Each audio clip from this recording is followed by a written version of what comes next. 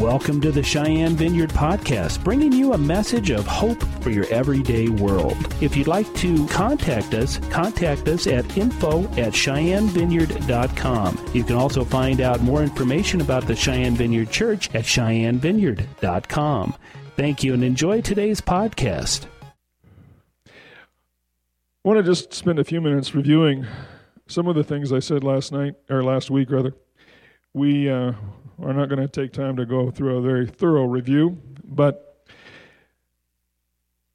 let me just start by saying that we each have a need, a personal need, to be in relationships. We need to love, and we need to be loved. We need to know other people and be known by them. We need to receive ministry and give ministry.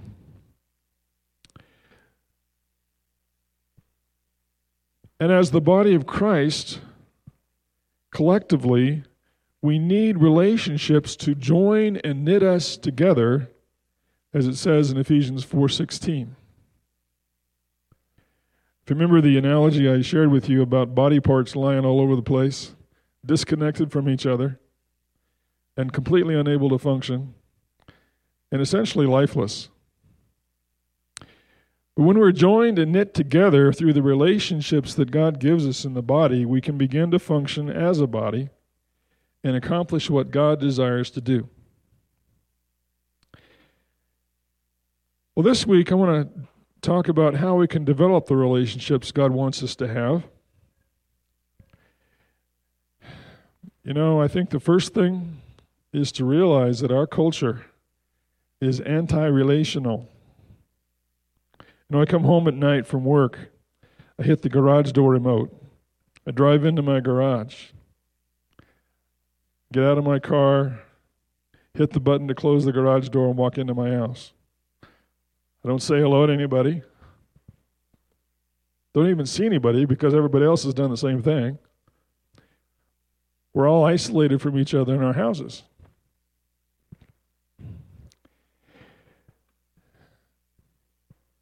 Living in relationship is not something this culture is good at. In fact, I would say that it's countercultural to value people for who they are rather than what they can do for me.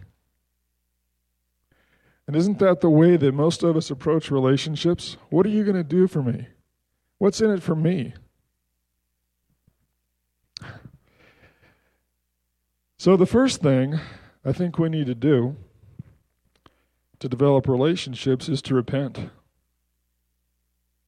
for living selfish, self-centered lives. Because that's where we all naturally are. That's the way we are in the flesh. Philippians 2:3-4. By the way, I apologize for not having scriptures for you to read along with me, but if you want to look at it, it's Philippians chapter 2, verses 3 and 4. At least I'll give you something to take notes on. You can look at them later. The New American Standard Bible translates it this way: "Do nothing from selfishness or empty conceit, but with humility of mind regard one another as more important than yourselves." Think about that. That's far more easily said than done, but it's what the Word of God tells us. Then he goes on in verse 4, "Do not merely look out for your own personal interests, but also for the interests of others." You know, Americans have made an idol of the fictional, rugged individual. The guy who can go out into the wilderness, hunt his own game, trap his own game, pick the berries, survive off the land, and come back a year later stronger and healthier than he was when he left. You know, that's the fictional character. Now, granted, there are some people who are able to do that.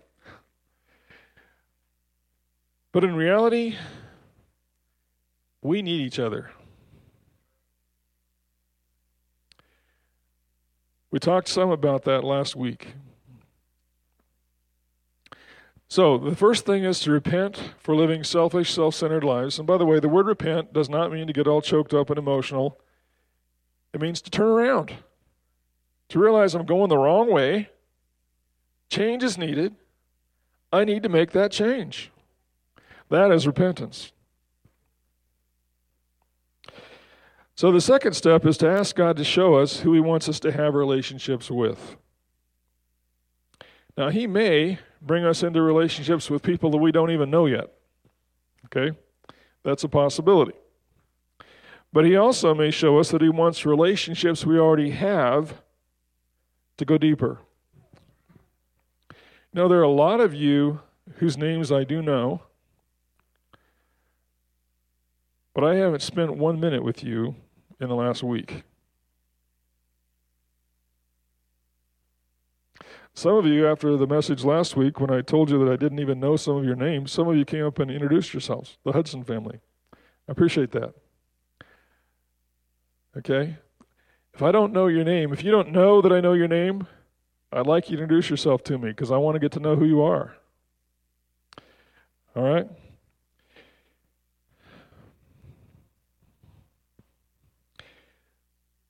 We have dozens, if not hundreds, I mentioned this last week, we have dozens, if not hundreds, of acquaintances, people that we know superficially. I know I work at the federal courthouse as a court security officer, so I watch people come and go all the time. And oftentimes I will know the name of an employee that's coming in. So we'll say, "Hi, Bob, John," whoever that person is, but I don't know anything about them. They're merely acquaintances. So I believe God wants to take those relationships, some of those relationships, deeper. As we talked about last week, it's impossible for me to have a very close, intimate relationship, even with this smaller crowd that we have this morning. I can't do it. I don't have the physical time and the energy to be able to do it, let alone the emotional energy. So we need to be selective about who God wants us to develop relationships with. Also, from last week, we talked about the fact that opening our hearts to each other requires authenticity, or being real, who we really are, rather than putting on some facade, some mask, because we want to try to impress somebody.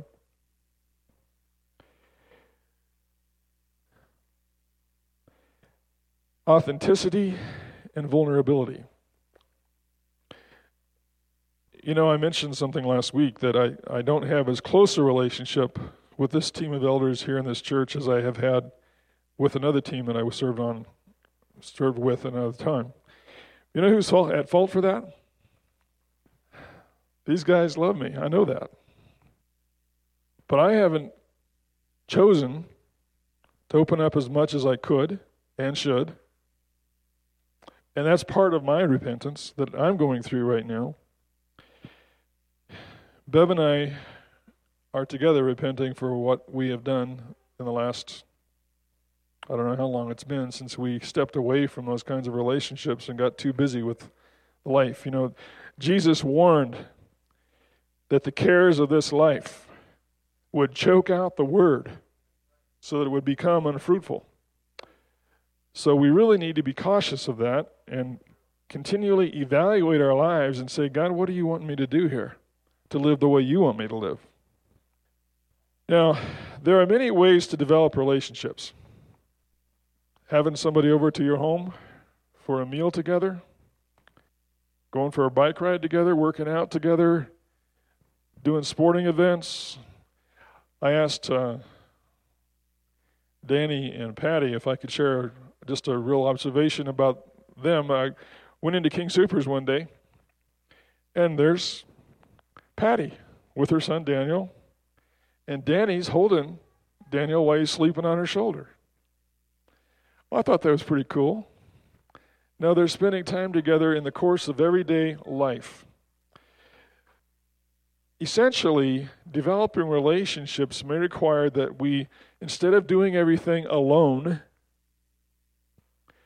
We invite people into our life to do things with us.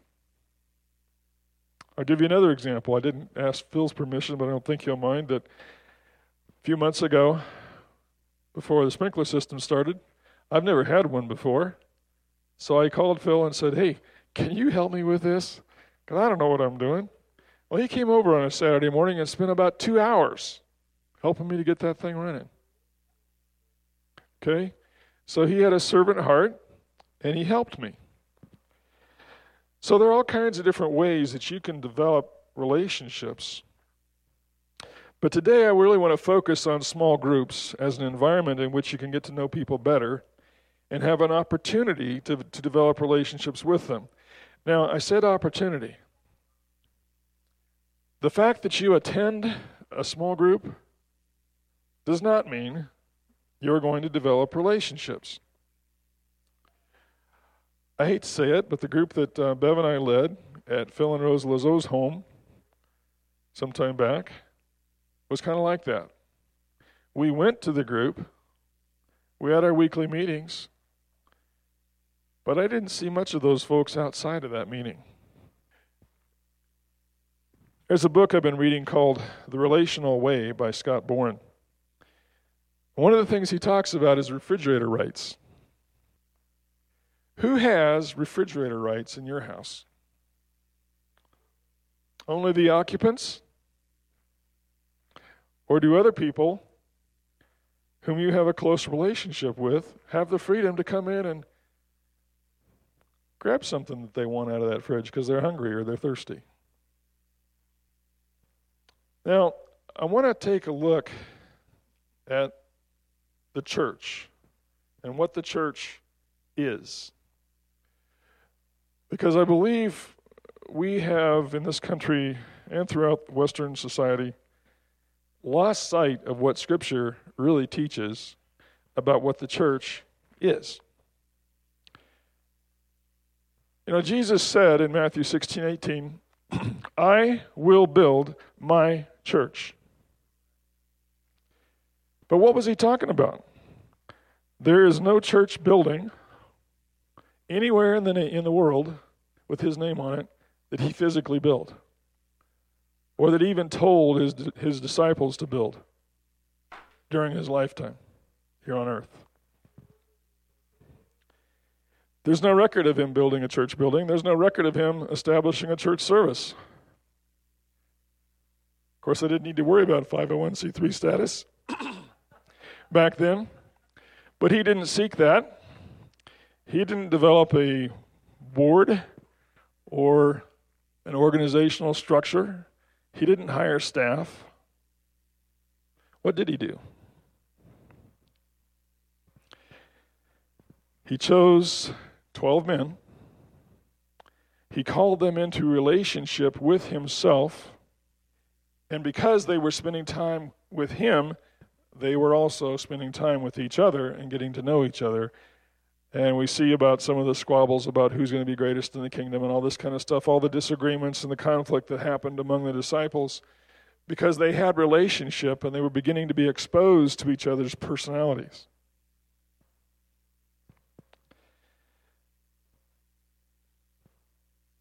The word church is translated from the Greek word ekklesia, which means from or out of and calling. So a better, more easily understood translation of that is called out ones. We are the called out ones of God. We were singing earlier, I surrender to your call upon my life. The word referred to a body of citizens gathered to discuss the affairs of state. It was referring to people who were called together for a specific purpose. It never did refer to a physical building. If you think about it, a couple illustrations I'll share with you. Years ago, I was involved with political affairs in Colorado, and I was a member of a party, and we had, of course, our county assemblies and our state assemblies where we chose the candidates that we wanted to represent the parties, or the party that we were part of. That group of people had been called out of Weld County, or the state of Colorado, to conduct the business of the Republican Party. Oh, I'm sorry, I didn't mean to. Okay, I'm a Republican. Nothing to be ashamed of, it's just that we don't try to be partisan here in the fellowship. But that's an illustration. That was a church, an assembly. There's a denomination known as the Assemblies of God, and that simply means that these are people who have been called out of the society in which they live to form a body of people who are to do kingdom business.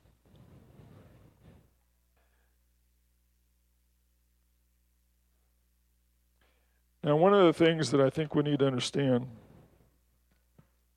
the one who called us, the eternal God, our Lord Jesus Christ, He called us to come out of society and form a body of people. And He says, where 2 or 3 are gathered together in my name, I am there in the midst of them.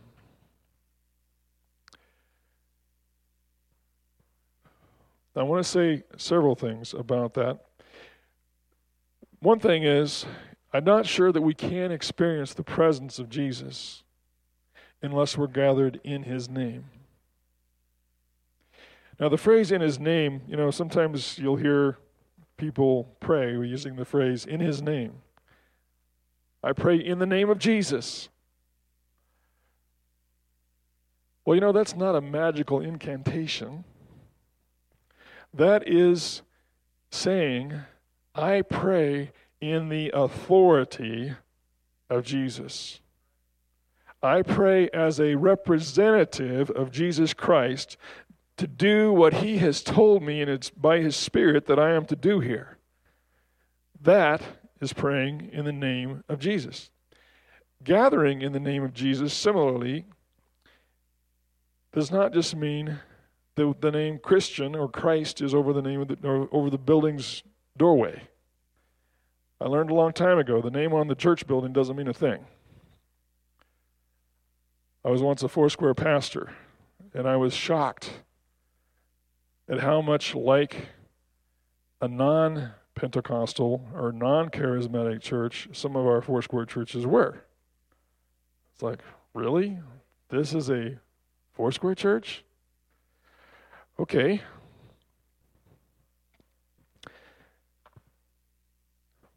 So what does it mean to gather in His name? It means that our primary purpose when we meet is to come into His presence and worship Him. That is primary. If we don't come into His presence, why do we bother? It means we want Him more than anything else. It means we desire to give Him glory rather than doing anything that would glorify us. It means we are submitted to His authority as the head of His church, and we are seeking Him and His kingdom first.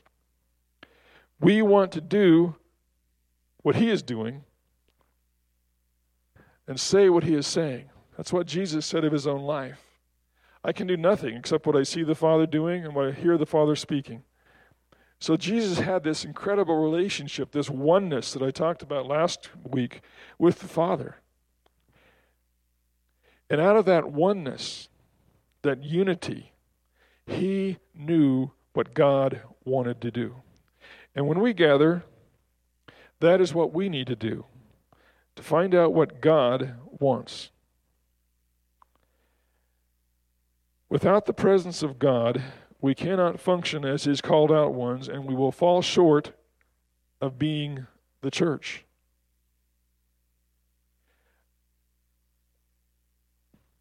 I'm going to say that again because it's important. And I don't think we readily grasp this. Without the presence of God, we cannot function as His called out ones, and we will fall short of being the church. So what are we if we're not the church? Without the presence of God, we're just a group of people with similar interests gathered to do religious things, rather than being a people who have been called out by God to meet with Him. You see, God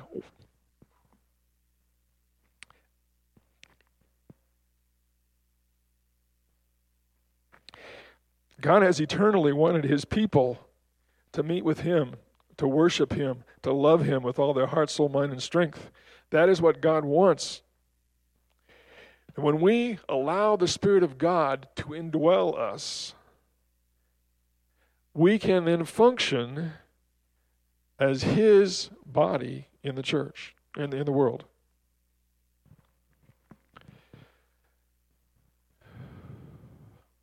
So we talked about the fact that God is not building, or Jesus never built a physical building.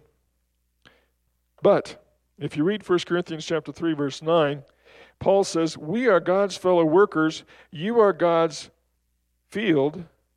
You are God's building. You. Now the word you, often in the New Testament, is not singular. You know, in English, we have singular and plural forms. We don't have singular and plural forms for you, but in Greek they did. And almost all the time when the word you is used in the New Testament, it's plural. So you collectively are God's field. You collectively are God's building. Not you and you and you, not me, but together we are God's building. Now, Ephesians 2:19 through 22 says, now therefore you are no longer strangers and foreigners, but fellow citizens with the saints and members of the household, or another translation of that is family of God. Remember we talked about that last week? The church is first of all family, secondly a body, thirdly an army. So here's another place where Scripture tells us that we are part of the family of God. Having been built on the foundation of the apostles and prophets, Jesus Christ Himself being the chief cornerstone, in whom the whole building, being fitted together, grows into a holy temple in the Lord, in whom you also are being built together for a dwelling place of God in the Spirit. The New International Version says, a dwelling in which God lives by His Spirit.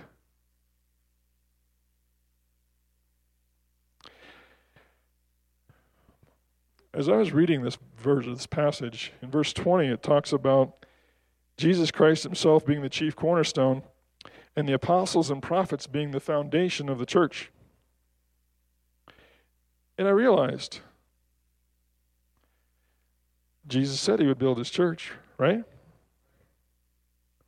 What was He doing when He chose the 12? He was laying the foundation for His church. His called out ones. He's saying, I want you guys to be what the church is built on.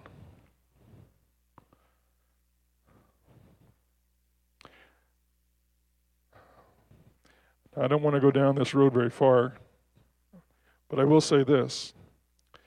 There are still apostles and prophets today. And the sense in which the church, the foundation of the church is laid upon them is a little different now than it was then, because the first apostles wrote Scripture. Today's apostles and prophets do not. They interpret Scripture, they apply Scripture, they help us to discern which Scripture applies to which situation. But I believe the apostles and prophets today are necessary for the foundation of the church to be strong.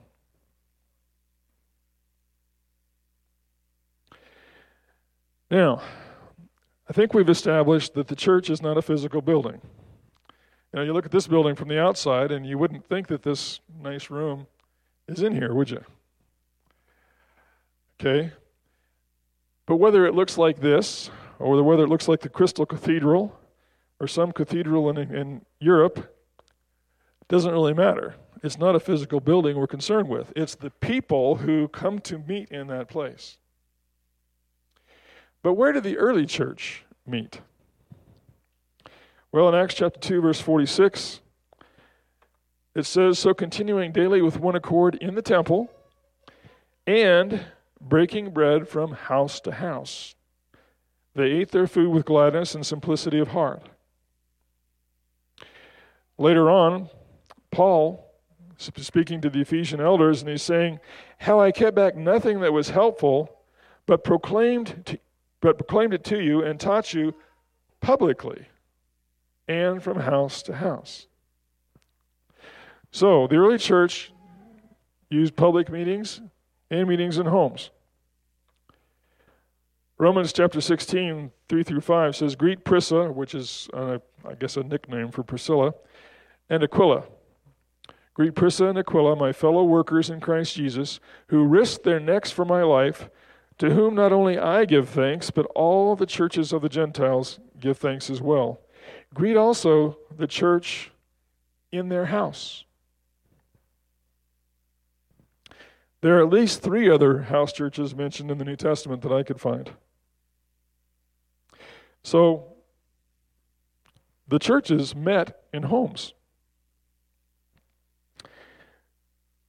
In Scott Boren's book, The Relational Way, he writes, when Paul wrote his letters to the churches in the first century, he was writing to groups of people that met in homes.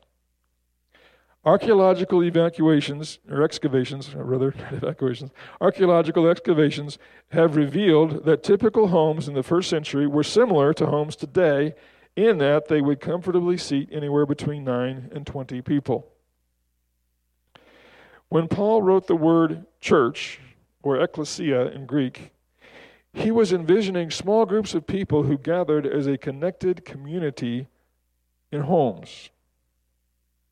His mental images of church and ours are vastly different after 2,000 years of development. See, we tend not to look at a small group of people as a church. If it's not at least 100 people, I mean, come to think of it, we don't have 100 people here this morning. Okay? Size does not determine whether or not a group of people is the church.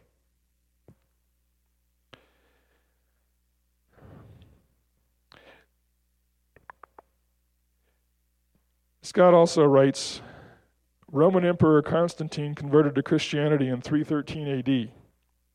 His Edict of Milan marked the end of the persecution of Christians and the promotion of the church by the emperor. You see, up to that time, Christians had been persecuted. It may have been dangerous to meet in public. You don't want to have a meeting every Sabbath at 10 o'clock in the morning at a known location where the authorities can come and arrest you and haul you off to prison. Instead, they wanted to meet in a more private setting where they may not have been found out as easily.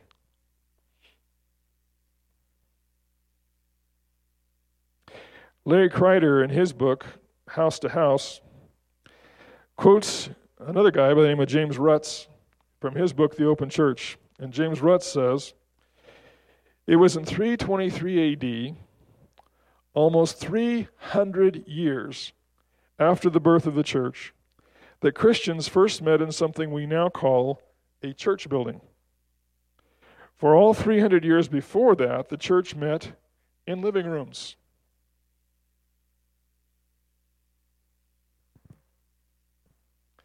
Constantine built these assembly buildings for Christians not only in Constantinople, but also in Rome, Jerusalem, and in many parts of Italy, all between 323 and 327 AD. This then triggered a massive church building fad in large cities all over the empire.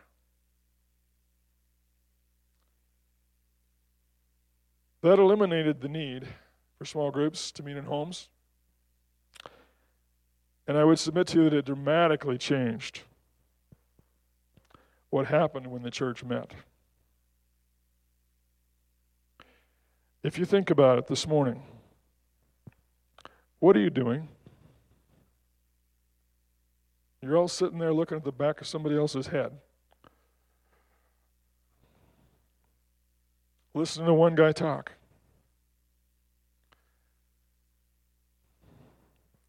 We're going to see in a few minutes that that's not what the New Testament church did. So what did happen in the house churches that met there for the first 300 years?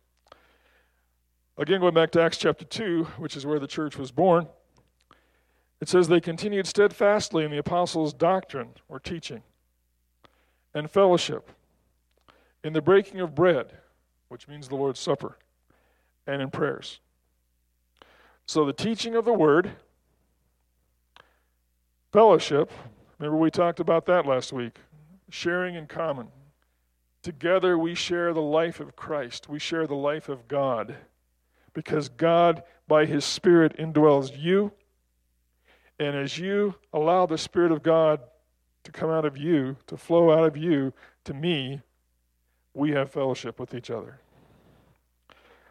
The apostles' teaching, fellowship, the Lord's Supper, and prayer.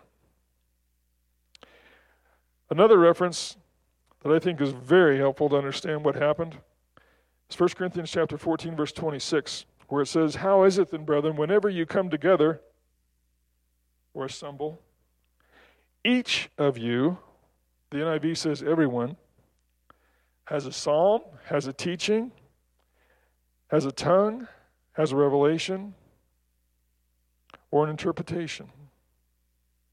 Let all things be done for edification." Remember Jerry's word? There it is, edification. You see, everything that happens when we meet as a church, whether it's in this large group setting or in a small group setting, is to build up and strengthen each other, to edify each other. But what does this say? Each of you, everyone, has a psalm, a teaching, a tongue, a revelation, or an interpretation. Now, did you do that this morning? No, and you probably can't. Okay? Just because of the way this meeting is structured. Okay, we come together, we listen to Marty and the worship team lead us. By the way, thank you very much. You guys are doing a great job. You know, they have an anointing from God to lead the rest of us into worship, into the presence of God. And I'm grateful for that. But let me tell you, I've been in homes it's hard to talk about this one because it was such a deep and profound experience. But I went downstairs in somebody's basement to their family room one night in a small group setting. They put on a CD. And I found myself on the floor, face on the floor, worshiping God because God was there.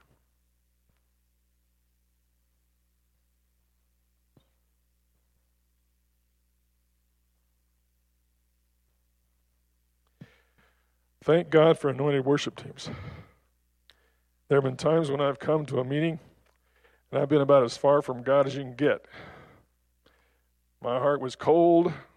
There was sin in my life. There was garbage going on. I wasn't focused on Jesus. And thanks to the worship team, God got my heart again. Okay? So thank God for them.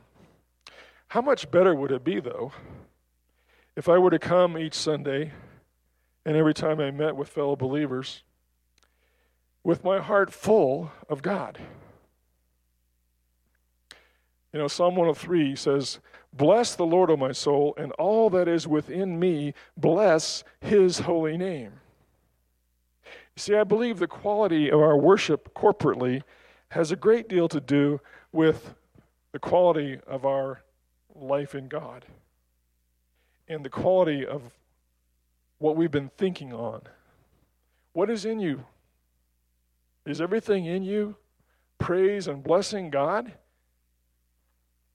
If it's not, then why do we allow it in our lives? I ask myself that question as well. Why do I put up with this stuff? Okay.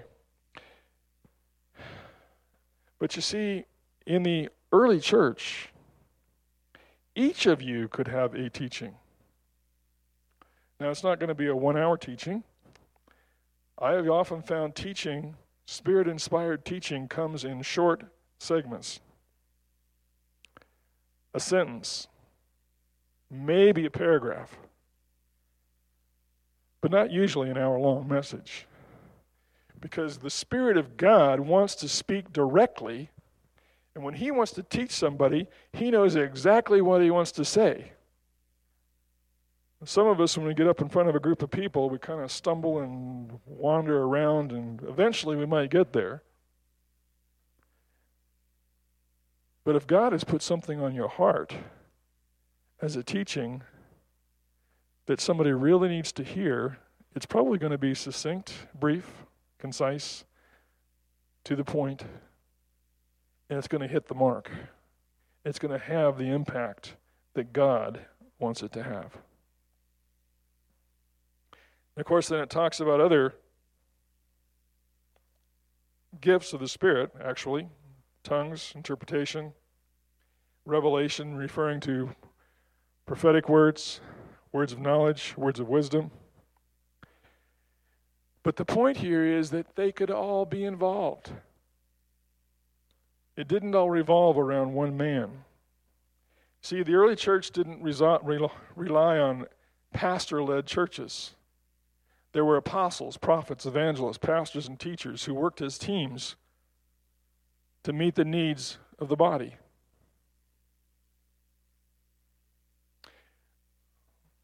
I've been a pastor before in a really small church. And sadly, we have some really unrealistic expectations of our pastors. I was expected not only to teach, but also to lead worship, to clean the toilets, to shovel the sidewalks, to help paint the building. You know what I'm saying? We expect our pastors, our leaders, to do things that the Bible does not tell them to do. Now, another thing that happened, if you remember last week, I mentioned the one another's. There are scriptures that talk to us about serve one another, forgive one another, teach one another in psalms, hymns, and spiritual songs, admonish one another, comfort one another, edify or build up one another, exhort one another, consider one another in order to stir up love and good works. James 5:16 says, confess your faults to one another and pray for one another that you may be healed. 1 Peter 4:10 talks about ministering your gift that God has given you to others in the body. You see, Paul wrote most of the things I just read. James was one of them. Peter was one of them.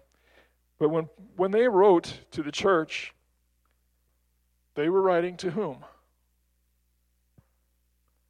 To the 30,000 people that met in a stadium? No. To perhaps several hundred house churches throughout a city. So these one another's could be practiced in that context. And every member of the body was allowed and encouraged to serve the other members of the body. It was not a spectator sport. Now, the danger of having only large group meetings is that we cannot all actively participate in ministry to one another, and we come to rely on a few within the church to do the ministry God has called us to do. We develop an attitude, well, that's what we pay him for.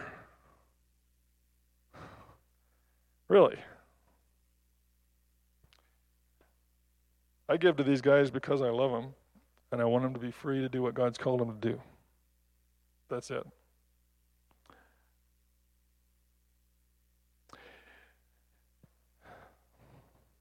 God wants every one of us to do the work He has called us to do. But the mindset that we pay the staff to do the work of the ministry has resulted in effectively limiting the workforce of the church to a small percentage of the body, which keeps us from having the impact that God desires us to have. If God can convince a group of 100 people that only 2 of them are to do the work of the ministry, and the rest of us are just to support them and encourage them, how much is going to get done?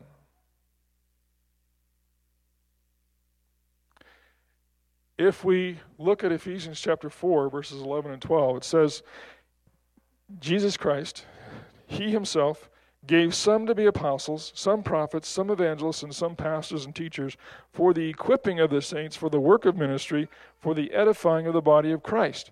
Now what we see there is that these 5 types of ministries are to equip everybody else to do the work that they have been called to do. Because every one of us in this room has been called by God into, number 1, fellowship with Him. But number 2, He has given us gifts, talents, abilities, personalities that He is wanting to use in the world around us. But we need to be equipped for the ministry that God has called us to.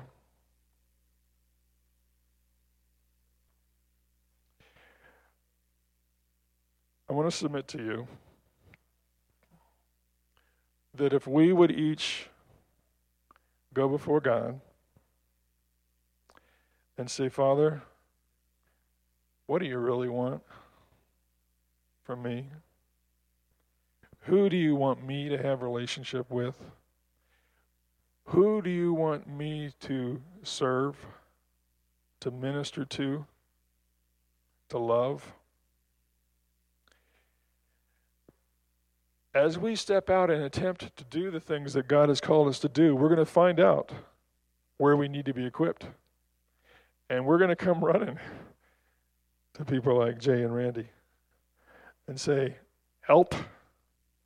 I tried this. It didn't work. I need to be taught. I need to be equipped. But if we have the mentality that our responsibility is to come here on Sunday morning, maybe drop a few bucks in the plate or in the offering bucket there. Don't talk bad about the church. Don't gossip, it's all those negative things. Don't do all those things. If that's all that we have in our mind is what being a good member of the church is, we're going to fall far short of what this church is supposed to be. Remember last week we talked about we are members of one another. We are members of the body. And what you have, I need. What you need, I might have, if somebody else doesn't. Okay? We need each other to get this job done.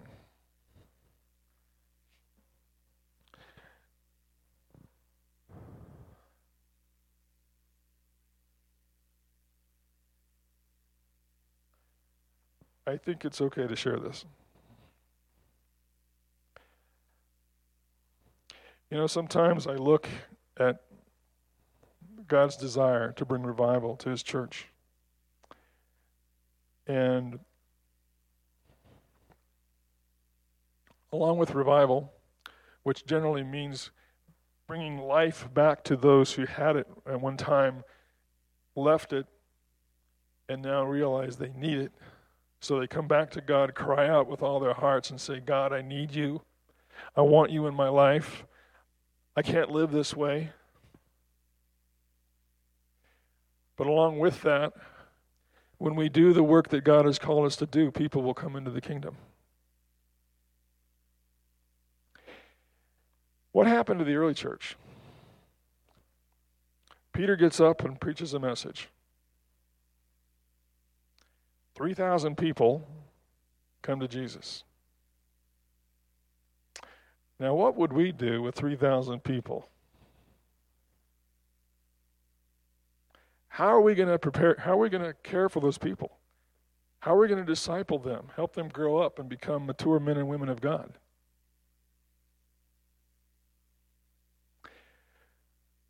Discipleship does not happen, does not occur from the platform. Great teaching may. I'm grateful for Jay. He does a great job of teaching.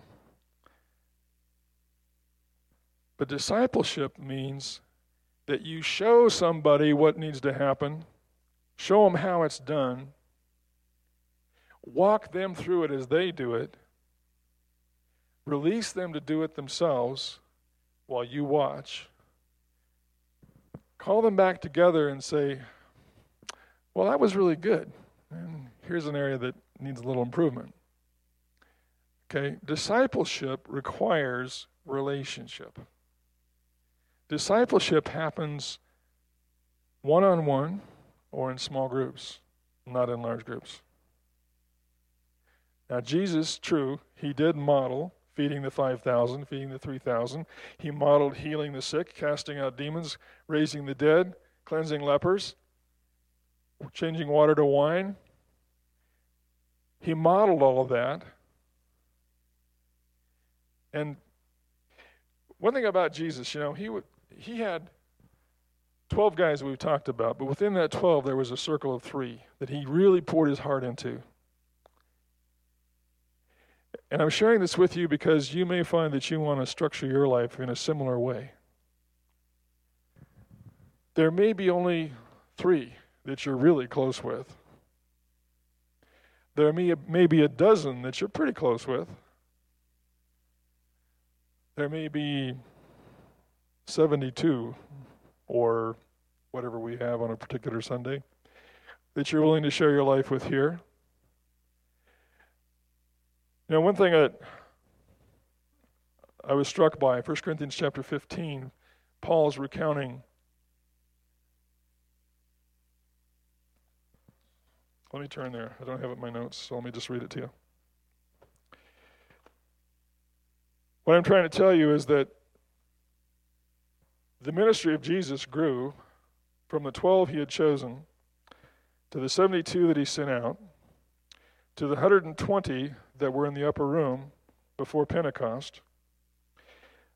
But in 1 Corinthians chapter 15, Paul says this: "For what I received, I passed on to you as of first importance, that Christ died for our sins according to the Scriptures, that he was buried, that he was raised on the third day according to the Scriptures, and that he appeared to Peter, and then to the 12. After that, he appeared to more than 500 of the brethren at the same time." So there were 500 brethren by that time. We often don't think much about that. But if 500 people took 6 people each into their homes to disciple them, fellowship with them, teach them the apostles' doctrine, share the Lord's Supper with them, pray with them, I think the job could get done. We could see that 3,000 people discipled and matured into saints that God could use.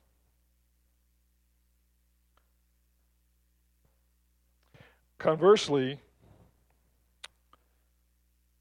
if we don't have people who are prepared to take people into their homes and minister to them,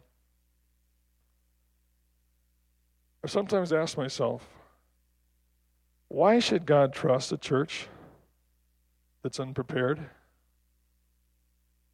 Why should God give us new converts if we're not going to take care of them?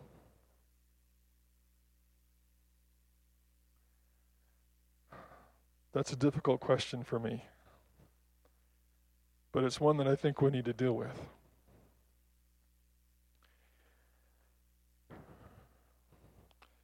Lastly, one last scripture.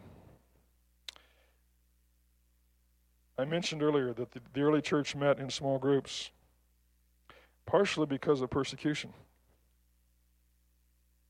As I said last week, I don't think you can really do the one another's in a large group context anyway. So if you're going to follow the one another scriptures, it makes sense to have a small group. But Jesus, in Matthew chapter 24, verse 9 says, "Then you will be handed over to be persecuted and put to death. And you will be hated by all nations because of me." Now, I'm not really looking forward to that. But you know what? It's coming. If you've got eyes to see, you can see that our culture is already hating Christians. There are many ways. I just heard recently of an elementary school kid who was kicked out of his school because he had said to another student who sneezed, "Bless you." Excuse me? Whatever happened when our founding fathers said the Bible was the best textbook to be used in schools to get us to this point where we can't even mention God in school?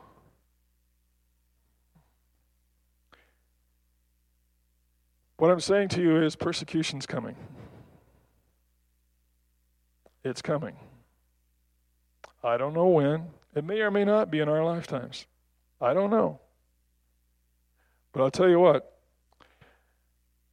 I would like to be among people who know and love God and know and love me when that time comes. Not to mention that we're less likely to be found by the authorities and hauled off to be executed or imprisoned. Now, on a lighter note, why do we call our small groups life groups? Just a reminder. Number one, we share God's life together. Number two, we share our lives with each other, which means the good times and the hard times. The celebrations, the parties, the graduations, meals together, illnesses, hospitalizations, deaths in the family, marital problems. You know, when you get into small group life, sometimes you find that people's lives are really a mess.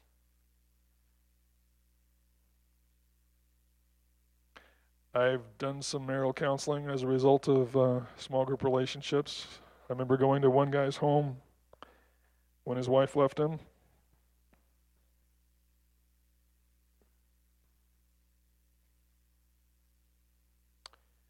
Crying out, "Why? What happened?" Barely prevented him from committing suicide.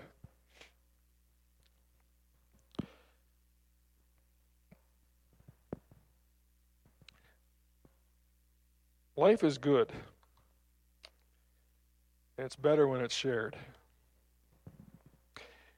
And when you can rescue somebody from hell or from suicide, from marital problems, from financial problems, by applying the Word of God, that's what I think God wants for us, is to get into each other's lives in such a way that we can be redemptive.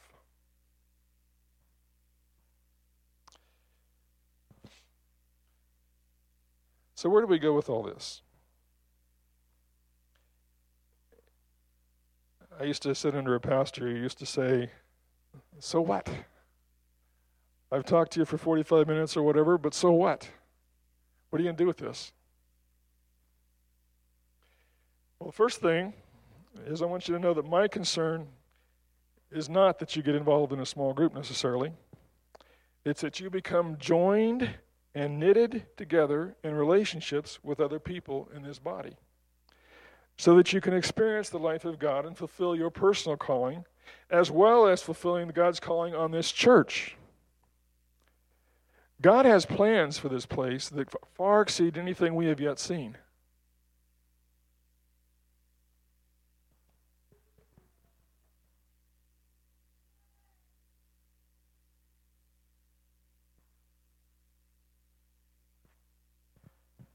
Okay.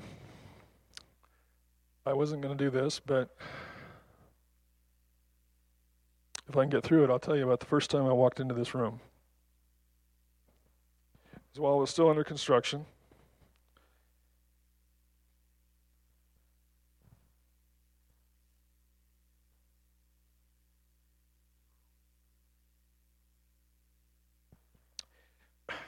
Jay opened one of the doors. I stepped in and looked, and I saw this room packed with people. And not just warm bodies, but people who were engaging God. There was passion in the room. There was love for God that was vibrant. Hands were raised. People were kneeling. God's presence was here.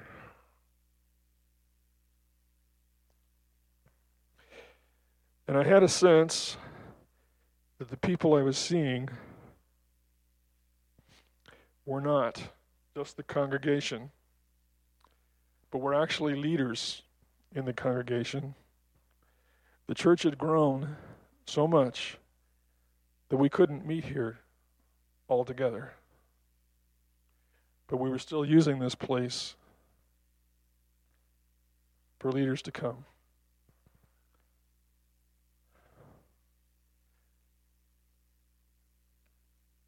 Now,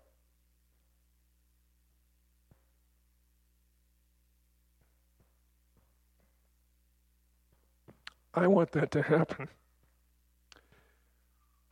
But it's not going to happen unless we get really serious with God and say, God, where are you taking me? Because I have a part in this.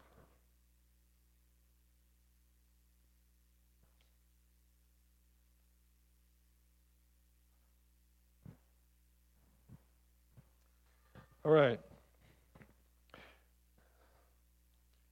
Well, you can do whatever you want to develop the relationships God wants you to have.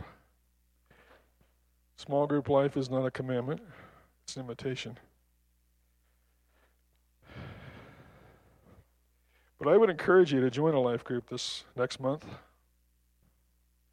I would encourage you to find a leader that you want to learn from and join their group.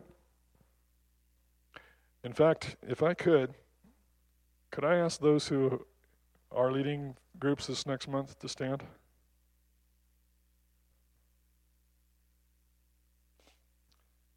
Okay. John, Art, and Elizabeth. Okay, and I'll add that, thank you. I'll add myself to that list. Bev and I will start a group on Friday nights at 6:30 at our home, starting on the 12th. There may be other groups that arise as well. But I just want to tell you, if you're not involved in relationships that you can receive ministry and give ministry in, you're really missing what God has for you. I can't begin to express how much more rich my life has been because of those kinds of relationships. So I encourage you, find a group and get involved, or find another way to develop relationships and fulfill God's calling on your life. Okay? I think I'm done.